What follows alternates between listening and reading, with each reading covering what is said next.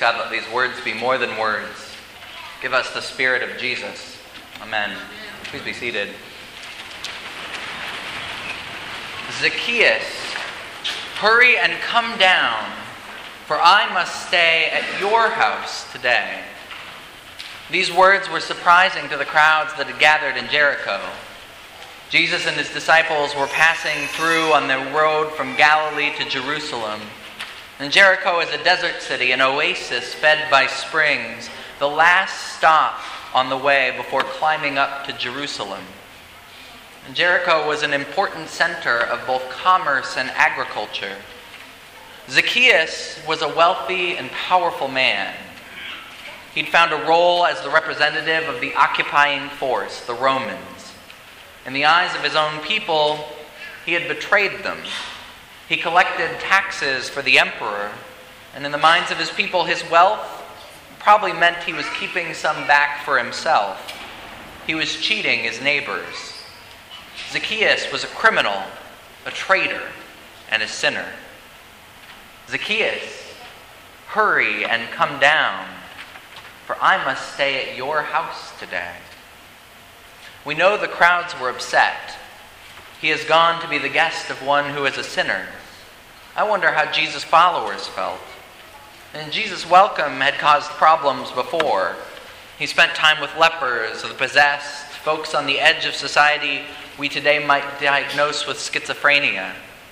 Jesus talked with women, with Samaritans, and sometimes even Samaritan women. Jesus spent time with the lost, the least, and the left out. But Zacchaeus? Really, Jesus? I wonder whether sharing a table with Zacchaeus was difficult for some of Jesus' closest friends. I wonder if this ragtag group made up mostly of fishermen and laborers knew how to sit down with the powerful, wealthy, and disliked figure. Would they know which fork to use first? I wonder whether they had their minds already made up about him, like the crowd, about people like Zacchaeus. Zacchaeus, hurry and come down, for I must stay at your house today. Jesus' words are a shock to the system. At Jesus' table, there is a seat for everyone. Everyone. Samaritans, tax collectors, women, the poor, Democrats, Republicans, pro-lifers, pro-choice folks, Catholics, Presbyterians, Lutherans. Heck, there's even room for Episcopalians. Jesus' table has room. Jesus' table has seats for LGBT people and the people Archbishop Desmond Tutu refers to as so-called straight. All sinners and saints are welcome at Jesus' table. This is hard. Jesus' welcome is a challenge to us. We live in a world that is better at division than inclusion. We are living through a season of bitter partisanship. 8 years ago, many of us hoped that our nation was coming together. At the election of President Obama, there was a sense that we could overcome what divides us. This week in the New York Times, there was an editorial by Caitlin Greenidge about our divided nation. In it, she used a phrase that stuck in my mind as she described what happened after that election 8 years ago. She said that since then, this is the quote, the naivety has soured. The naivety has soured. Has hope soured? Is our country irredeemably divided? Are we destined to stand in opposing camps, to always look across and see those people? Jesus would tell you, don't drink that Kool-Aid. The prophet Habakkuk is instructed by God this morning to write the vision. Write the vision, God says. Make it plain on tablets so that the runner may read it. For there is still a vision for the appointed time. It speaks of the end, it does not lie. If it seems to tarry, wait for it. It will surely come. It will not delay. Write the vision. Give the people hope. Jesus' hope this morning is simple. It's profound and challenging.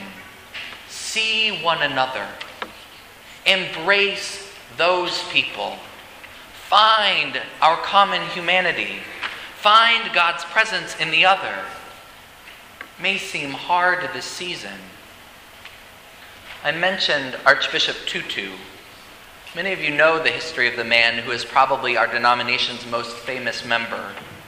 Bishop Tutu was awarded the Nobel Peace Prize in 1984 for his work against apartheid in South Africa, the racist legal framework of separation between black, white, and colored people. For decades, Bishop Tutu advocated for the release of Nelson Mandela from prison. And in 1990, Mandela spent his first night of freedom in the home of the Archbishop.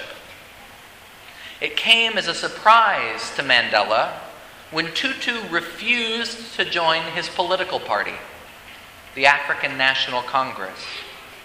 But Bishop Tutu felt that he could not, as a church official, as a public disciple of Jesus, publicly identify with any party, even Mandela's. Talk about refusing partisanship in what seems like a black and white case. But the decision served Desmond Tutu and the nation well. His independence gave him credibility when the government later tasked him with leading the South African Truth and Reconciliation Commission. He had the power with his committee to grant amnesty to those who confessed to their crimes during apartheid and the protest movement. For Bishop Tutu, his conviction came from his faith. It came from Jesus. He regularly preaches that for God there are no outsiders. There is a seat for everyone. There's even a seat for the person who used their power to persecute their neighbor. Jesus' table is scandalously open. At Holy Communion, we spent most of last year discerning the three values that define our church: welcome, diversity, and community. I don't think there's a mistake that welcome is the first value. When we asked people one-on-one over coffee, in gatherings in members' homes, at picnics in the park, when we asked, why did you stay at Holy Communion? The most frequently mentioned word was welcome. That value goes back to the very beginning for Holy Communion. Those pews that you're sitting in, they have an important history. They are some of the first free pews west of the Mississippi. In 1869, when Holy Communion was founded, the most common way of raising the money needed to run a church was to rent the pews. Holy Communion's first chapel was financed this way. But when the original church was built in 1877, the vestry, at the urging of our first rector, Dr. Robert, whose portrait hangs over the fireplace in our lounge, they declared that the pews at Holy Communion would be free. When pews were rented, they were a status symbol. In some churches, you even got a little key to open the lock on your pew. You can still visit churches back east, and they have the fancy box pews. Your position in church indicated your social status and your wealth.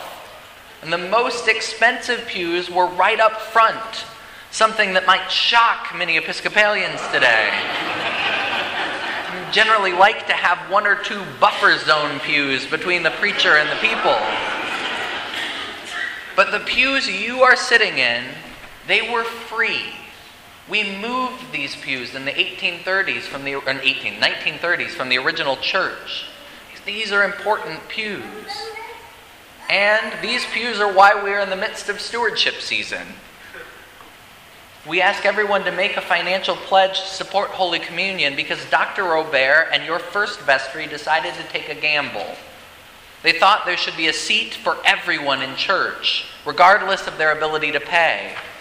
And Dr. Robert's gamble paid off. The congregation was incredibly generous in its support of the church. And today you've got a chance to prove Dr. Robert right again. There are pledge cards in your bulletins. But these free pews are a historic sign of welcome. And these days, some of them are a little creaky. In the next months, you'll see that we're going to make some minor adjustments to some of the pews in the back of the church. We're going to remove a row and a half on each side and make a little more room around the baptismal font. We've also ordered a few chairs, nice chairs that will match the pews, to put back there. We want parents to be able to move chairs around a little bit so they can have a place to sit while their child plays. Today, this congregation hopes that whether you find yourself in a historic pew or a new chair, you will feel the welcome of Jesus in this place. Jesus' welcome comes as a comfort, and Jesus' welcome also challenges us, like it challenged his disciples. Jesus welcomes us not to simply sit in a serene, quiet church. Jesus doesn't invite us to simply be nice to each other. Jesus' welcome is to join around a table. Jesus invites us to engage one another across our differences.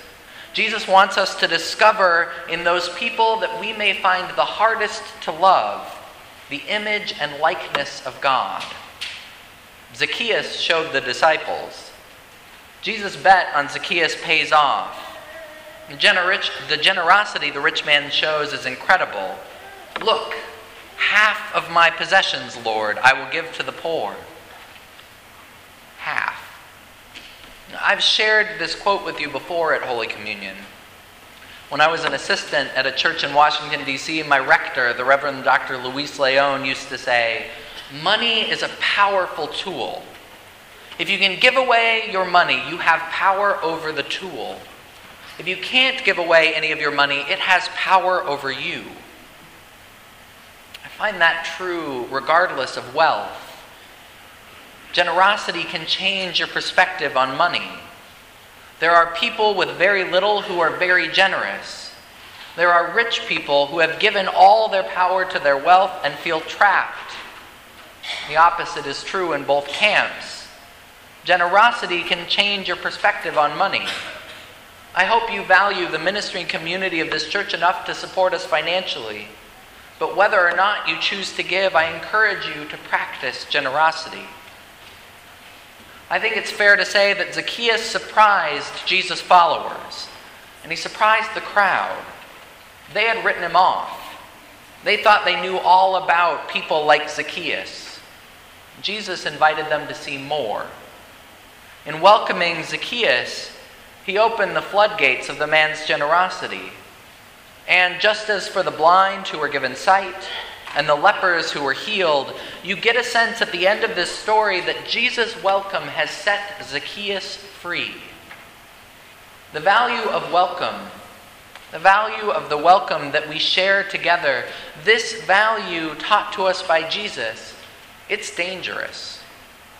Jesus' welcome means that you might sit in the same pew with someone who doesn't share your social status. You might share a seat at the table with someone from a different political party or sexual orientation. Getting involved in this church might find you sharing a table down in El Salvador with people who are fleeing violence. At Holy Communion, you are likely to sit with someone of a different race, ethnicity, or nationality. Thank God. Getting involved at Holy Communion might mean discovering that you are friends with people you never would have imagined getting to know. People you never expected may help you to encounter God.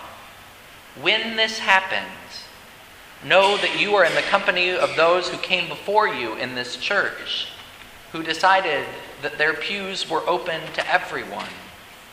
And know that you are in the company of those first followers of Jesus who raised their eyebrows when he said, "Zacchaeus, hurry and come down, for I must stay at your house today." Amen.